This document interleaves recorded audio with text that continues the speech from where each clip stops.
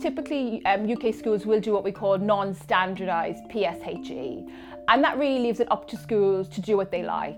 It is recommended that there will be some sex education, but once that's fulfilled, the hour can be filled with any other activities that the teacher may actually want. Healthy Minds brings to it a structure like we traditionally see for maths, English, languages, and the science subjects. We're particularly excited about this programme because economists have known for a number of years now that soft skills, character and health leave a long arm on adult outcomes, including traditional labour force outcomes, income, educational attainment, and also not related to the labour market, such as marriage, whether or not people decide to have children.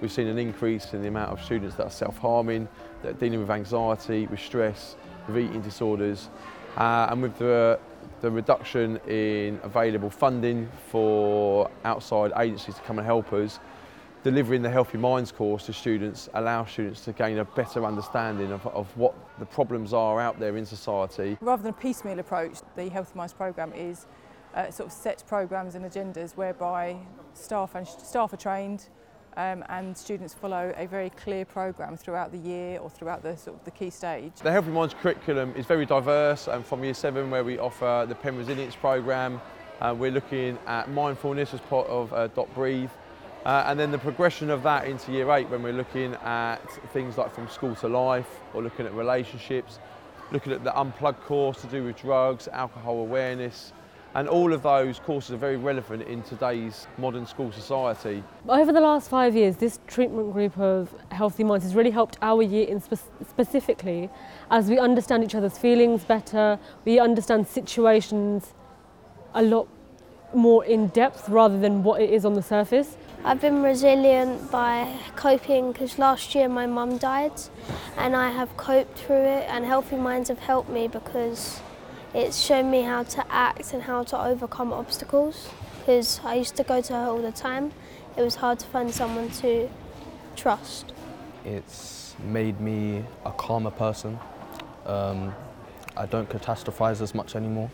I was probably quite snappy to make decisions in the past. I feel like it's helped me to slow down, assess the situation. We think of the outcomes of Healthy Minds in 3 different buckets. So you have traditional health outcomes, so that's the child's physical health, whether or not they're feeling well and able to go about their daily activities. The second one is internalising behaviour, and that's how I feel inside myself, my emotional responses. So when something happens to me, how I react and how much anxiety it fills me with.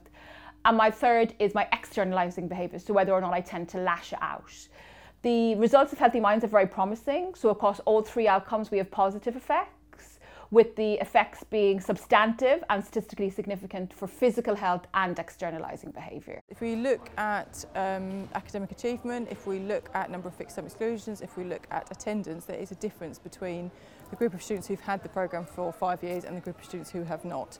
We know that students who have taken part in the course tend to be the more supportive of our vulnerable students, and we've seen certainly better relationships not only among the students but also among staff to students. I've learnt how to act differently in lessons, like it's helped me be, if I might say, more mature. If you was in a secondary school without Healthy Mind, the bullying rate would be so much higher, whereas the Lee it's quite low, which I'm pleased about. Parents Under Construction has really helped me in Healthy Minds because it helped me reevaluate when I wanted to have children. Before I was thinking about having them quite young, and then it helped me realise one of the biggest factors of having a child is financial stability. Whether you want to argue whether it's about love or not, financial stability is a really strong factor.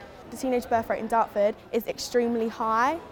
I don't want to add to that. And with School to Life, it's really helped me, especially with stuff that's going on at home. Sometimes I forget where I want to end up and I get distracted from my goals. But those goals that I set back in Year 8, I think, I'm now in Year 11, I sometimes reflect on them when I feel like I'm being dragged down by things going on around me, and it really helps to push me into the direction I want. It gives me a boost of determination.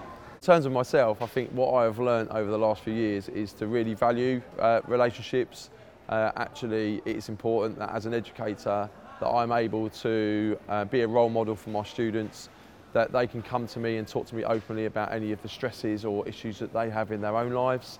Where we're hoping that Healthy Minds will become statutory on the curriculum for children in the UK, at the moment it isn't.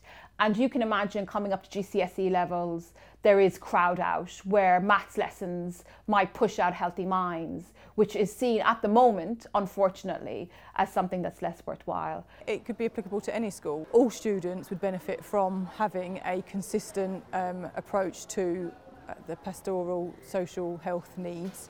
And I can't say that any school wouldn't benefit from it, because all children need that kind of education. I study the Fourth Industrial Revolution, and I'm interested in the type of skills that are going to still be needed in a decade's time, given what's coming on stream from patents and from big firms. And these skills, people skills, character skills, are absolutely what is going to be needed by children.